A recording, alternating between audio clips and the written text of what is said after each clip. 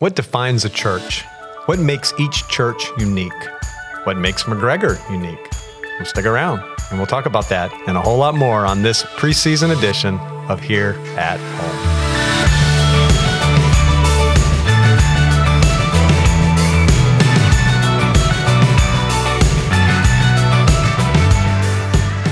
Welcome to the Here at Home podcast, a podcast about the people here at McGregor, their stories, their ministry, and their love for Jesus. My name is Mark Brigger, your host for the Here at Home podcast. And joining me on today's podcast, Russell Howard. Hey, Brother Mark. It is good to be back on Here at Home. Yeah, glad to have you back on Here at Home. Work the brand in as often as we possibly can. Yes. Still waiting for those coffee mugs that are branded with a Here at Home logo. I know people. You know people? Yeah. Well, I mentioned that this is a preseason podcast. That too. Yeah, preseason, because we start our regular season in just a few weeks. Okay. With episode 1 coming out, but this is before the regular season This started. is the previously unheard of episode 0. This is for the insiders. Yes. Yes. But we're doing this preseason, said it right this time, preseason podcast, because we had something very timely we wanted to get out. Sure. And so back to the topic of the podcast, about what makes a church unique. Just recently, in fact, our most recent member meeting as of this recording, you had a chance to give a little bit of a preview of our church's new purpose statement. Right. And also following that up on Sunday was a video also that got pushed out to social media that also talked about this new purpose statement also. But both of them very short. I mean, you know, a 3-minute video, and maybe you took 5 minutes at the member meeting. I think they gave me 6, and I don't think I ran out the clock, which is extraordinarily unusual for me. Yes. And so here we have all this this new stuff coming out, and a very short amount of time so far given to it. So we thought, what better place to go a little bit deeper on this purpose statement than Here at Home podcast, where we can sit here and talk as long as we want, where there is no shot clock, there is no timer. It's a magical place. I don't know if our listeners want us to go forever, but we will go as long as needed. This is the stuck in traffic commuting version of the podcast today. Which this happens is not a lot. The quick drive home version. It happens a lot in the winter time here in Southwest Florida. All right, so let's start with the obvious, because I just mentioned, and you also said this at the member meeting, and that this is a new purpose statement. So does that mean we had an old purpose statement? No. There have been, you and I have both been here. You've been here a little bit longer than I have. Just a year or two. Yeah, this coming summer will be 20 years for me. And I think the church has had 2 or 3 different sort of iterations and versions of sort of packaged up verbiage down the years. We have not, since our significant transitional period, 2015, 2016, that brought us into this sort of current period of the life of the church. We have not pursued developing a purpose statement. We've had lots of other things to do, and lots of other verbiage to work on. So no, it doesn't really replace anything specifically. Yeah, if you were to ask a church member, what's the purpose statement, we'd probably get as many different answers as church members we ask, right? Yeah, we really would. Or some would say, there's not been one, because in their history with the church, there's not been one. Right? Exactly. So what was the genesis of this one coming about? This is a fun conversation. One of the joys of McGregor, one of the uniquenesses of McGregor is led by 16 today. Wow. 16 elders that are all of us, you included, Brother Mark. You are as much a pastor of McGregor as I am. There's a little uniqueness to the lead pastor role, but by design, there's not like this. It's not me and 15 guys. It's 16 guys, and I believe that's what the New Testament models. That's what God has designed for the on earth leadership of his church, the shepherding of his church. A consequence of that is not every really good idea, not every significant step, not every plan, idea, or even vision is going to rise from within my head. I am not the pastor of McGregor. I'm one of many, and that's a good thing. Right. Many of our elders have desired that we develop some sort of purpose statement, really for some time. It's not been something that I've had top of mind. It's not anything that I've opposed tooth and nail, but I've made no secret of the fact that I was a little resistant because I've seen some pitfalls associated with purpose statements in churches. I've seen churches function pretty well without them. That's not to say that I'm against purpose statements. I'm here, and I'm glad to be here, and I'm thrilled that we have this, that we've put in place. What are some of the pitfalls you mentioned? Man, that's a kind question. I can think of three right off the bat. First, because we want to learn, we don't want to. Sure. We don't want to fall into these. Right. This is going to sound funny for people that are way younger than me. I consider them trendy. Now that's interesting because it's a trend that began in the mid '90s. So if you're 30 years old, it's trendy from before your lifetime. Right. So you would say, at what point is it not merely trendy? Rick Warren, who is a pastor on the West Coast, wrote a book called The Purpose-Driven Church that was published in 1995. And you would be hard-pressed to find any church purpose statement from pre-1995. Warren wrote his book, and suddenly churches had to have purpose statements. They had existed in corporate America for a long, long time, probably a product of not long after the Industrial Revolution, but they were not a feature of church life.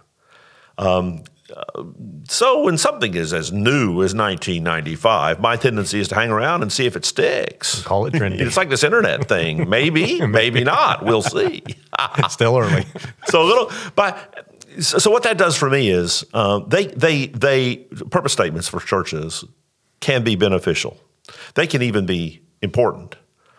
They are not essential.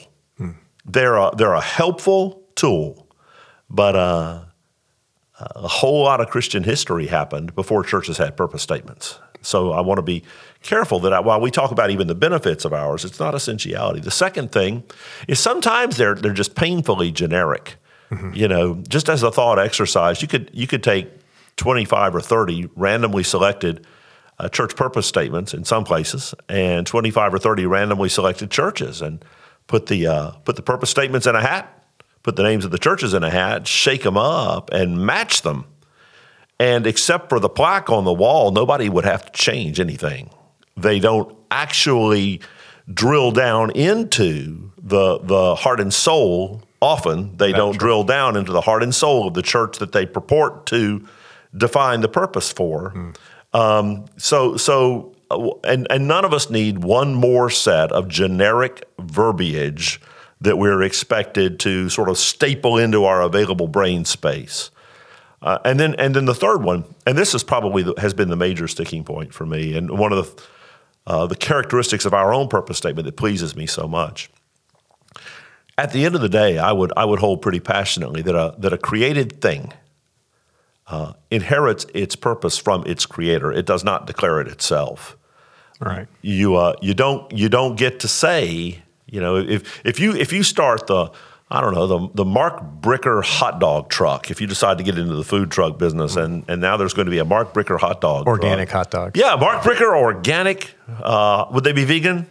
No. Okay, so they're going to be real hot dogs. Grass-fed beef, though. Okay, grass-fed beef. Okay, so the purpose of the Mark Bricker hot dog truck is to bring high-quality meat products to a consumer, blah, blah, blah, blah. Yeah, and you can write that. Yeah. You are the creator, sub-creator, because God ultimately is the creator of all things, but you are the legitimate sub-creator of the Mark Bricker hot dog truck, and you have every right to articulate why you have brought this food truck into existence. You can legitimately author the purpose statement. The problem with a church that would sit around and say, we get to say why we're here, we get to define our own purpose. Mark, that flirts with insurrection. Romans 9:20.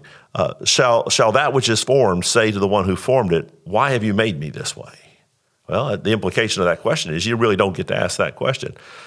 Jokingly, but almost not, The very first purpose statement is Satan saying, I shall be like the Most High. And of course that ended, it hasn't ended yet, but it's not going to end well. So the purpose statement for the church cannot be a new definition of why the church exists. God's already established that. Brother, it's above our pay grade. What it can be is in large part an acknowledgement back to our Creator. Thank you, Lord, for helping us see clearly why we're here. Right. We do not consider ourselves, we may be the authors of this statement. We are certainly not the authors of this purpose. Right. And for me, that's a very, very important, that's a conviction deep. And most people don't think that deeply about a purpose statement or a mission statement, but I get exactly what you're saying, and that makes perfect sense as well, that we don't get to determine what our God-given purpose we really don't. As individuals or as a church. No, we don't. We accept that from our Creator, right, and are blessed to understand it. At its best, and I pray our purpose statement does this, it echoes back to our Lord that we do affirm that we know why we're here. And then here are some particulars that will help us sort of stay on meaningful rails as we live that out. What are some of the things that a statement like this can bring to the church? Why would it be important for us to have a purpose statement? You led during your intro, and I even scrambled quickly to write it down because I thought it was really, really worth grabbing. What makes a church unique? We are blessed in Southwest Florida, where we are, to have many very functional, very effective sister churches. Some align very closely with us theologically. Some would have some notable differences theologically, but at the end of the day are still gospel proclaiming, salvation by grace through faith churches, which we would embrace as sister churches, though they might not be our denominational stripe. It is not a bad thing for us to be able to, not combatively, but clearly articulate our own distinctiveness as a church. That this church over here is fantastic at this. This is what they do. This is how they pursue ultimately the mission that the Lord has assigned to all churches. This church is pursuing it in this way, and that by these means and methods. Our church is pursuing it this way, by these means and methods. And there's nothing wrong with that. You and I both live to glorify Jesus. But Macy would not want to be married to me, and Gail would not want to be married to you. Though the heart of our life's reason for being here is all but interchangeable. Right. The manner in which we have tackled it down the years looks very, very different. Yeah. I shared with you, I think it was a week or two ago, I had met somebody and they had told me what church they were attending. I'd invite them to come to our church and they told me. So I'd never heard of their church, so I looked it up online. It's a local church here, and just looking through their webpage, they began to talk about things that they valued, and I thought, this tells me a lot about who this church is, based on things that are a priority for them.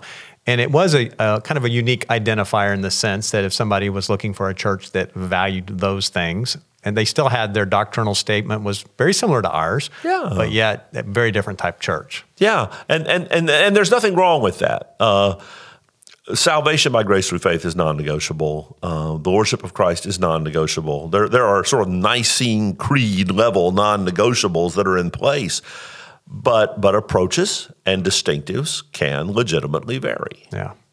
Now, we've been talking about the purpose statement, but we've not actually read the purpose statement. All right. So would you like to read it, or would you like me to read it? All right. Let me get it to the bifocal sweet spot here. And yes, I should have it memorized by now. But as you and I have lived through some revision, yes, what I find is not that I don't have it memorized. I have 4 different versions of it memorized, and they all get tangled up in my head. So let me read.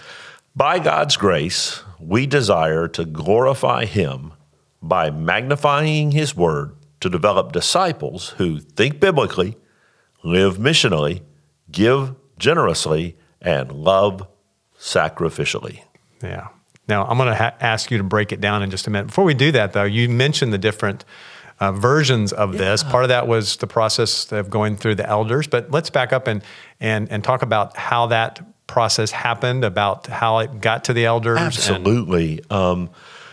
When the process first began rolling, the elders did ask me. You know, earlier I alluded to the fact that I'm one of 16, and I'm glad. But there is I believe it's even worded this way in the Constitution. There's a little bit of a first among equals thing when it comes to sort of navigation level thinking. Mm-hmm. Doesn't mean that I throw weight around, I pray. Doesn't mean that I'm trying to impose anything that's uniquely Russell. That would be, well, nightmarish. But someone has to start the drafting process. And I was blessed, first to have the duty to do that. But then, Mark, and as you well know, you and Brother Chad Moore spent hours with me in my office around the table there, just chipping away. Allowing me to sometimes go stream of conscience over, what matters, pointing out things like, for example, the give generously measure that's in here. I think it was Chad that said, you talk about a lot of things, but there aren't that many things that you talk about literally every Sunday that you preach. Yeah. And the joyful generosity and the importance of generosity is not just because there's a love offering, an offering slot in the order of worship. That is a profoundly held value. Mm-hmm. And so allowing those things that have sort of come to be a little bit reflected in the personality of our church during this era in the life of our church, and playing with this list of 4 measures that we have easily could have been 25. Mm-hmm. For me, it could almost be the one of thinking biblically, because I think so much descends from that. But to come to this list, there were a lot of hours, and then a couple or 3 now, I think, successive elder meetings where we have literally at first put it on the whiteboard and, mm-hmm. and played with this word as opposed to this word, and looked at different possible measures that could be added or and allowed changed. Yeah, I believe what we have today is honestly and fairly reflective of the collective thinking of the whole elder body. And I even would go so far as to say it's reflective of values that this congregation has already demonstrably embraced. The intent here is not revolutionary. This is not forget everything you know. It's a bold new day at McGregor. It's just not that. Right. But this is a helpful articulation for this chapter in our church's life of the things that we do hold dear and wish to all the more intentionally hold dear. Right. Now, at the member meeting and also on the video, you broke this statement into 3 parts. Yeah. As you love to do. They're alliterated. That's mental illness, but yeah, I do. So the first part, the mission or the purpose. Talk a little bit about that. Yeah. I would gently suggest that if a church is to be a church functioning under the authority of the Lord Jesus, that its foundational mission must always be rooted in the glory of God. All created things exist, the Pacific Ocean exists for the glory of God, and the smallest gear in my watch exists for the glory of God, and the head cold I had 3 weeks ago exists for the glory of God. All things exist for the glory of God. So if we're going to start articulating back to our Creator the why we're here, it is wise of us to acknowledge that we're after most of all the glory of God. Right. And then for the church does not glorify God in the same way the Pacific Ocean does. The church glorifies God by making disciples. Of all the language in the Great Commission, for this next few minutes is for you grammar nerds. Going is a participle. Baptizing is a participle. Teaching is a participle. Make disciples is an imperative. Mm-hmm. The Great Commission is a command to make disciples with some supportive participles to say how that's done, what that looks like. So the church, any biblically legitimate church, exists for the glory of God to make disciples. Yeah, that is the mission of the church. Right. And so we unfold that in ours by saying that we desire to glorify Him to develop disciples. I would argue that if we miss that, what we're doing is down the path of saying we get to decide why we're here, and that would be dangerous. So the mission of the church is to glorify her head, her author, her Creator Jesus, in the making of disciples. Yeah, and that's to two of those parts in that opening sentence. That's exactly right. We have captured that language as a pair of infinitives in our sort of preambulatory statement. And in the middle, between those, is the phrase, by magnifying his word. Right. What I have called the means. The means. How shall we make disciples to the glory of God? We shall make disciples by keeping God's word and its central message, the gospel of Jesus Christ, absolutely at front and center. So what do we mean by magnify? This is one of those conversations we had in the elder meeting, and if people could just listen in, some people would be fascinated, and some people would say, "Boy, you guys strain at gnats." We played with both magnify and amplify. You remember, amplify means make something louder so you hear it more clearly. Magnify means make something look bigger so you see it more clearly. But at the end of the day, they both serve the same purpose: to cause it to be prominent, to cause it to be made more clear. Mm-hmm. And so we went with magnify, which is terrific. Either word would have served, but magnify, we are going to keep God's word in the central place as we clarify it, teach it, explain it. Our worship, our corporate worship, is subservient to the place the word of God occupies in the life of our church. I praise God that we don't have to deal with a music ministry that likes to sing things that aren't true, because I have seen those music ministries, and I praise God for Ryan and all whom he lead, have their commitment to the Word of God.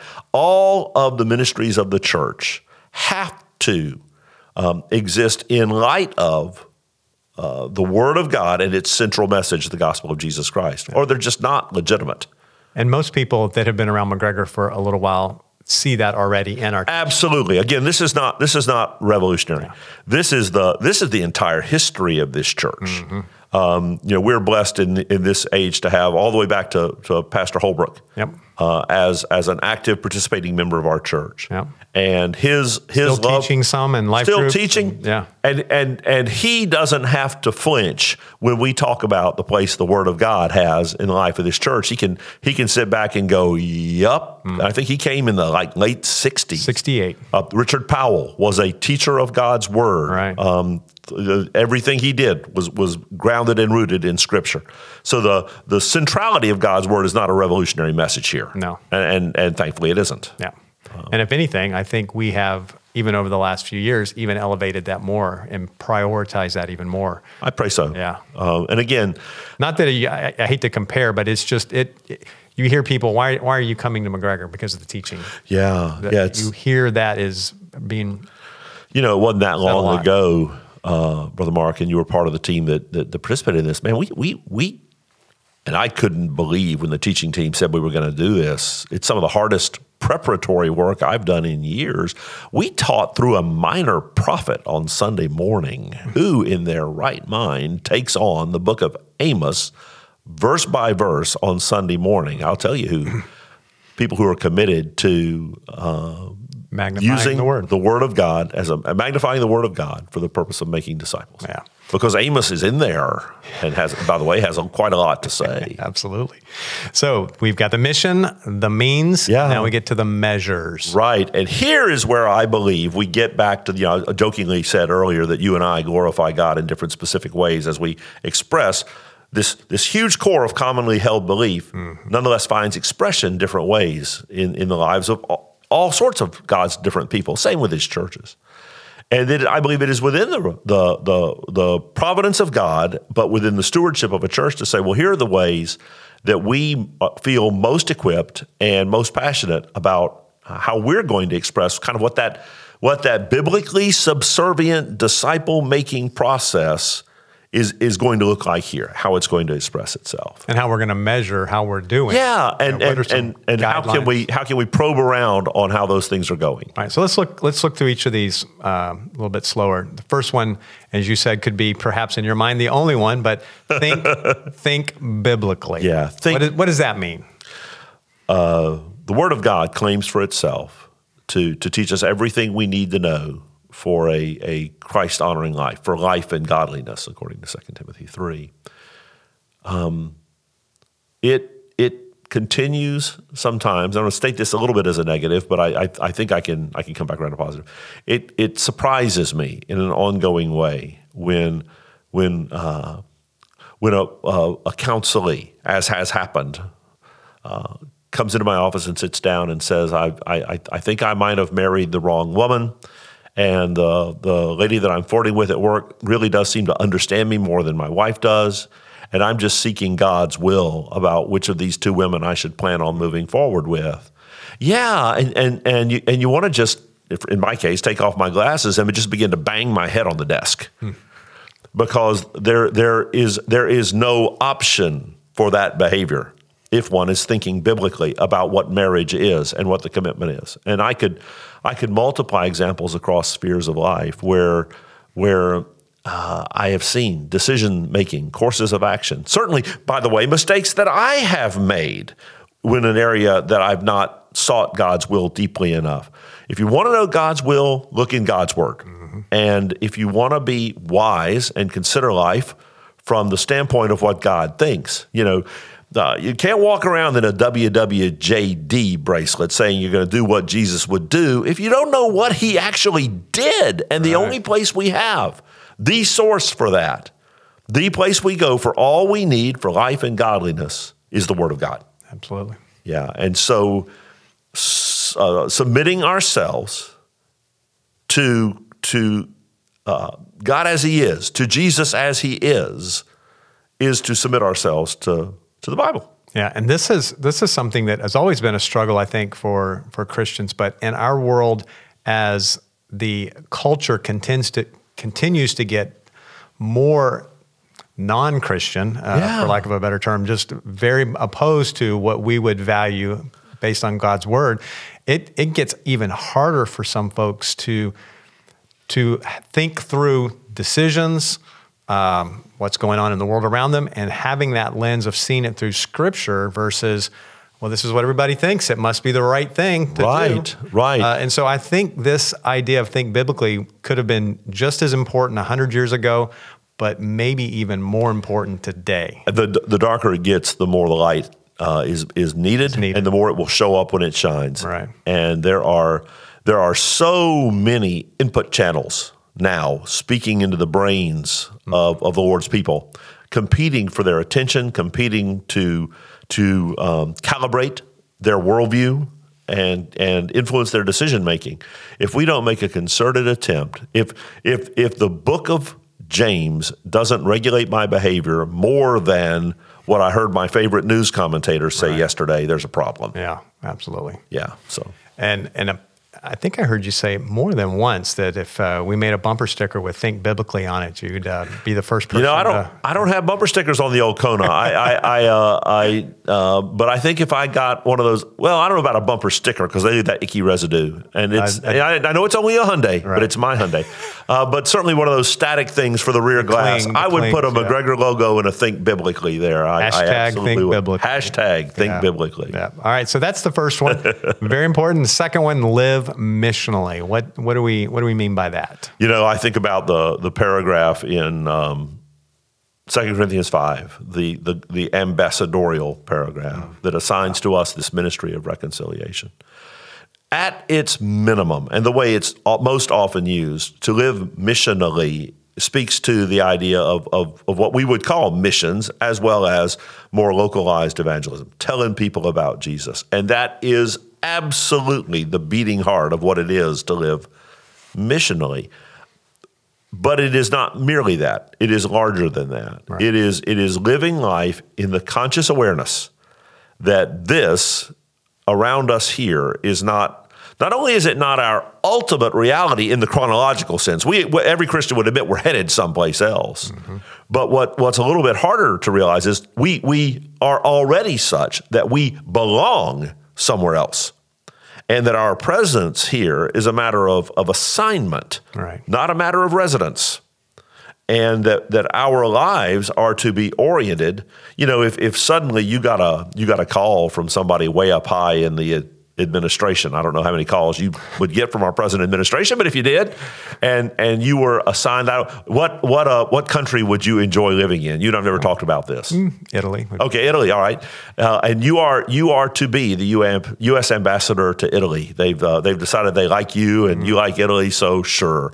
And there's an ambassador's residence somewhere, I assume, in Rome, and an embassy and all that sort of stuff.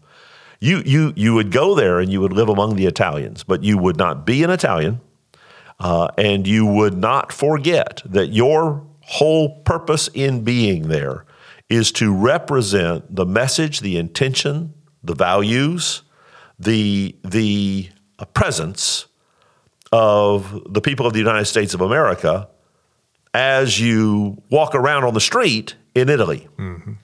And that metaphor, ambassadors of Christ, is a metaphor that's used of us.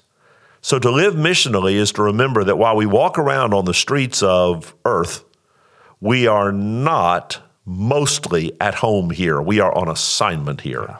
And that assignment, again, has as its heart the Great Commission and the process of telling people about Jesus and disciple making. I love the analogy of an ambassador, because that just clarifies picturesque as all get out. That everything around me is not my home. It's not my stuff. And it's your assignment. It's my assignment, yeah. And I'm a steward of whatever I do have in my Absolutely. And by the way, the U.S. ambassador to Rome probably enjoys a good Italian meal. Yeah. Probably loves the scenery and the music. And it's not that we have to live as though we're wrapped in saran wrap and this world can't touch us. That's not effective ambassadorship. Right. We live in the world. We just don't belong to the world.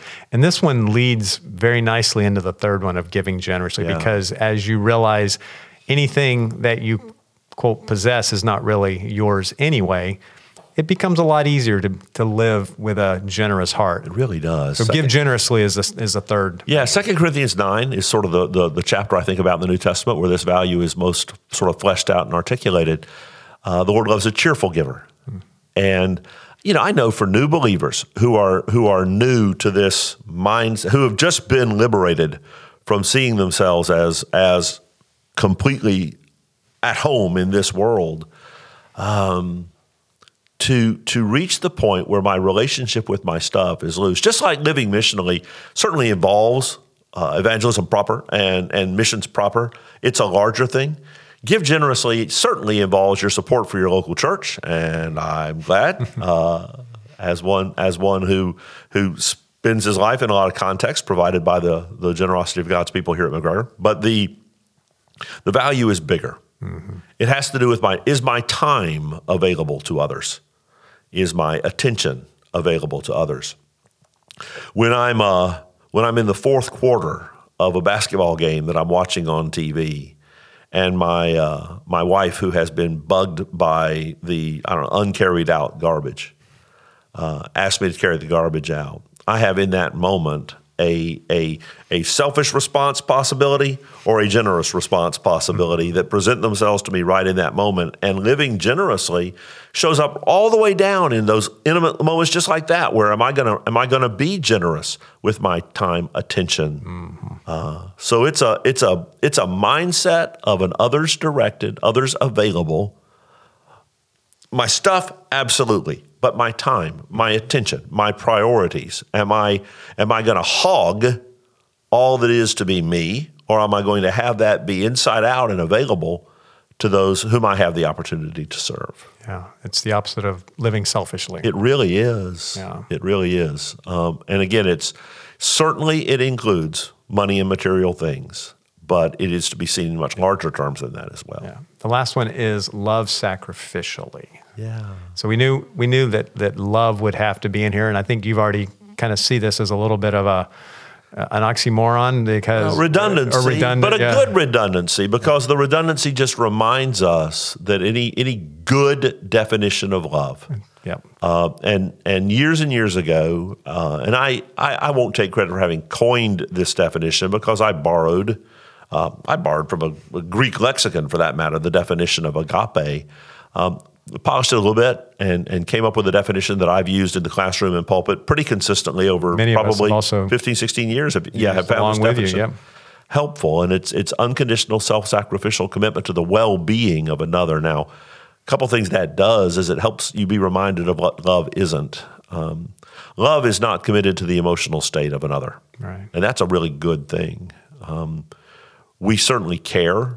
We don't want to go around making people miserable, but it is not our first priority. Every parent who's ever had to pull a splinter out of a child's finger while that child is writhing about in pain and screaming and protesting, but the splinter's got to come out, or there'll be an infection and possibly even, dramatically the loss of a finger or something. The splinter's got to come out. The kid doesn't want it to come out. Love takes out the splinter because the child needs that for his well-being, and so often in life that's required. But love, if we learn anything at all from Jesus, love bleeds.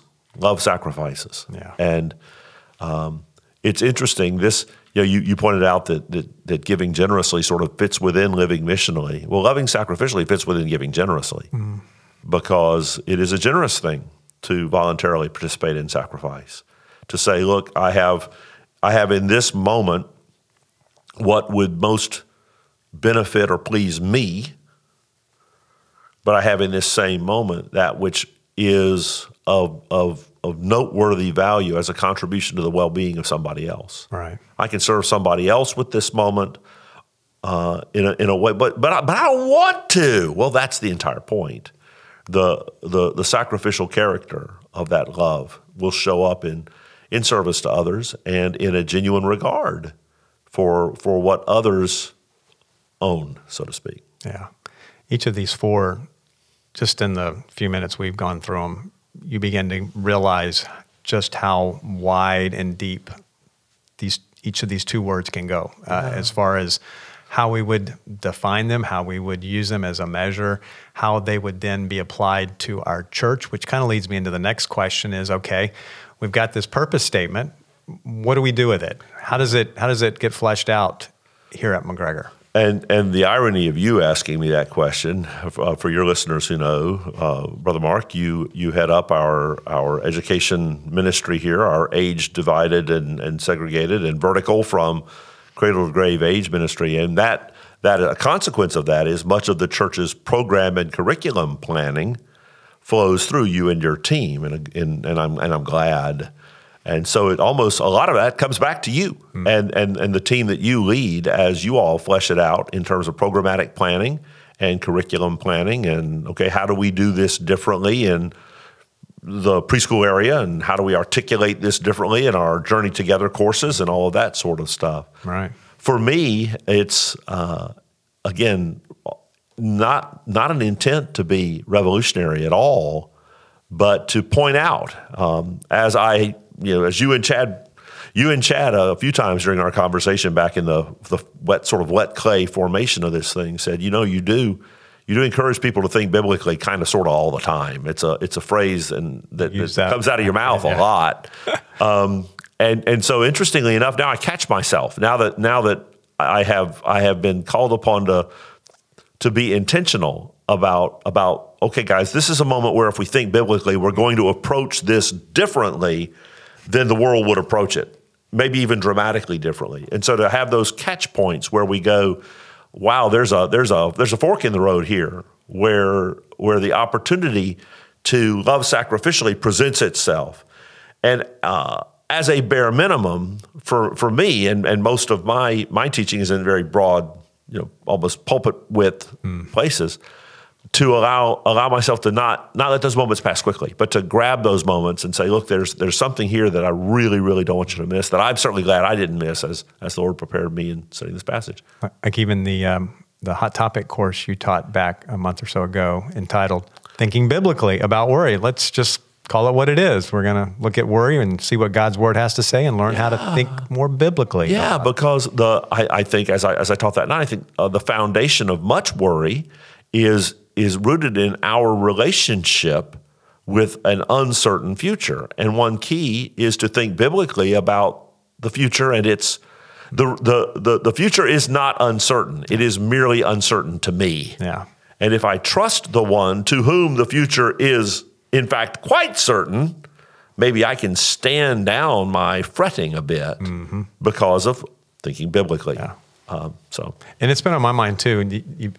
teaching life group, and something will pop up, and I'll go, hey, wait a minute, here's a time to talk a little bit. Okay, how do we think biblically about this in light of what we've just studied and what's going on in our culture, what's going on in our world? And so I think that's part of this whole integration, just using this first one, think biblically. Maybe not so much changing curriculum as it relates to life groups per se, but training and equipping and encouraging those that lead those life groups. How do we help train those in our classes to think? And I say maybe the train's not the best word. Disciple. Those. Yeah. Bring them along on the journey, and thinking of generosity, giving generously. If you're Southwest Florida loves to eat out.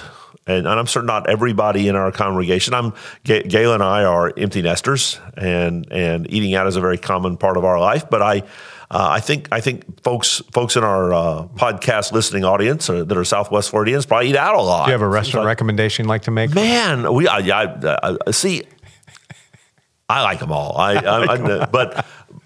But you go out to eat, and it's not uncommon that you catch a waiter or waitress, a server, who's not having their best day, and maybe they miss something, or maybe they get something wrong. In that moment, sacrificial love and generous giving are going to very much affect how you respond to that poor, flustered server who's not having a good day. You can either take the position, and you're not in sin, I don't suppose, except for missed opportunity. You can take the position, well, I came in here and this is my money and I've spent quite a lot of it, and now I asked for the loaded baked potato and this is mashed potatoes, and now my head's going to explode and you're going to have to deal with it. You could go that route.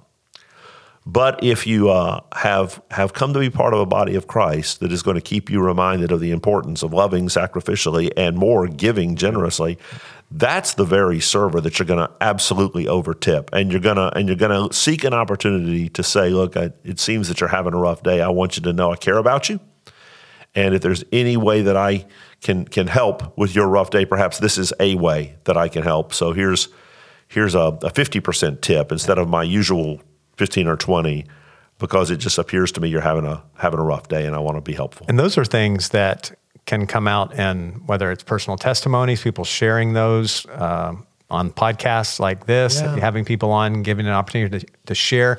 Because when I hear that example you just gave, I thought, okay, well, do I always respond that way when I get bad service? Maybe not. Maybe I need to. And so that one little thing can help disciple others to be more generous. So we have to go through, and that's kind of what's coming up next in this, because we are rolling out the purpose statement in a very soft way right now. Right. Just the fact this is probably the most intense look at it that they're going to have for several months is this podcast. Right. Because what's happening right now is that the ministries have taken this and they are beginning to work with their leaders. How are we going to integrate these measures into our ministry? What's that going to look like? So as I mentioned for life group, as far as adult life group leaders, how's that going to impact their teaching, and how we train new life group leaders, or even just encourage existing ones, or even recruit in some of the areas where you have a perennial, and this is many churches working like with the very littlest people, and those areas like children, preschool. Yeah.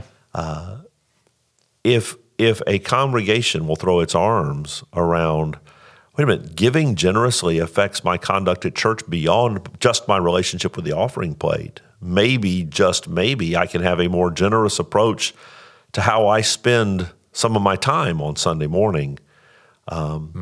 Because generously goes beyond money. It goes to time and attention, effort, energy. And if a room full of 4-year-olds would benefit from my generous availability, that's a good thing. That's a great thing. Yeah. Absolutely. So for the rest of the spring and into the summer, that's what the ministries are going to be looking at. And when I say ministries, not just the educational discipleship ministries, but worship ministry. That's right. First impressions ministry, clothes closet ministry, all these different ministries around. And I'm not going to try to name them all because I'll forget some. But absolutely, all these different ministries are going to have the time to begin to think, how is this going to impact our ministry area? Where can it retune? In many cases, I would suspect at McGregor, in most cases, it's not going to be a lopping off of a bunch of stuff that's been going on, or a gross, okay, here comes a whole new wheelbarrow of responsibilities, but rather a re-attenuating, a let's make certain that we are very, very sharp in the why. A purpose statement helps you articulate the why and embrace the why and own the why, which I pray ours will help clarify why and what you're doing. So that's going to happen this summer. Now, in the fall, there's going to be a larger scale. I use the word rollout, but we're going to introduce it again, but on a much larger scale, and much more emphasis, much more sustained time frame. So talk a little bit about what that might look like. Yeah, we don't do, and folks who've been around McGregor long, I alluded earlier to our verse by verse through Amos. We are now into a verse by verse study of the Gospel of John that, as of Easter, will pass a year in the Gospel of John. We interrupted it for a couple weeks at Christmas time, but otherwise we've not interrupted it. We plunge right through Mother's Day. We'll mention Mother's Day, but we preach on the Gospel of John on Mother's Day and Father's Day and the Sunday before the 4th of July, because we don't interrupt our verse by verse study of God's Word lightly.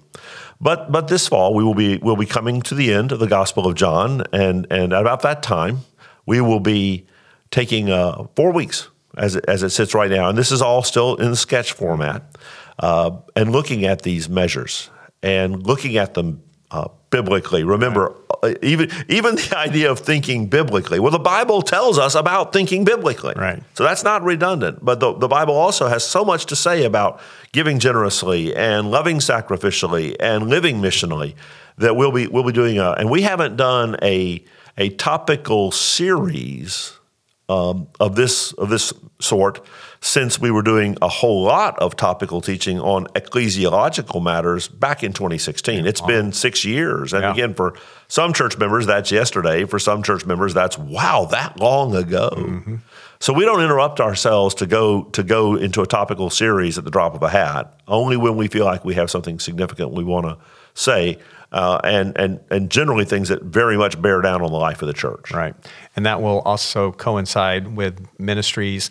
Again, like you said, not major changes, but opportunities to change up, tweak their strategies or plans, perhaps, as they go into the new school year for 2022, 2023, as well as even allocating resources and different things. Absolutely. All to, and I think the response I've heard from several of our staff and even from a few lay leaders is they like the idea of having what we're almost calling a framework that keeps us on our rails, that, okay, this is where we're going to stay focused. This is what we're going to measure. We'll do other things, of course, but this is the priority. And I think that will be very beneficial for our church to have that kind of focus and clarity moving forward. I pray and believe so. Yeah. Any last thoughts you want to give us? For me, a big takeaway: the church's purpose is assigned by God. Right. We're not saying that we have come up with a new purpose for our church. We've come up with a new statement of a purpose that's existed since the resurrected Christ gave us the Great Commission. The values, the measures that are baked into this statement have emerged in these years as refrains that we have been touching upon again and again and again. Yeah. No wheels are being reinvented here.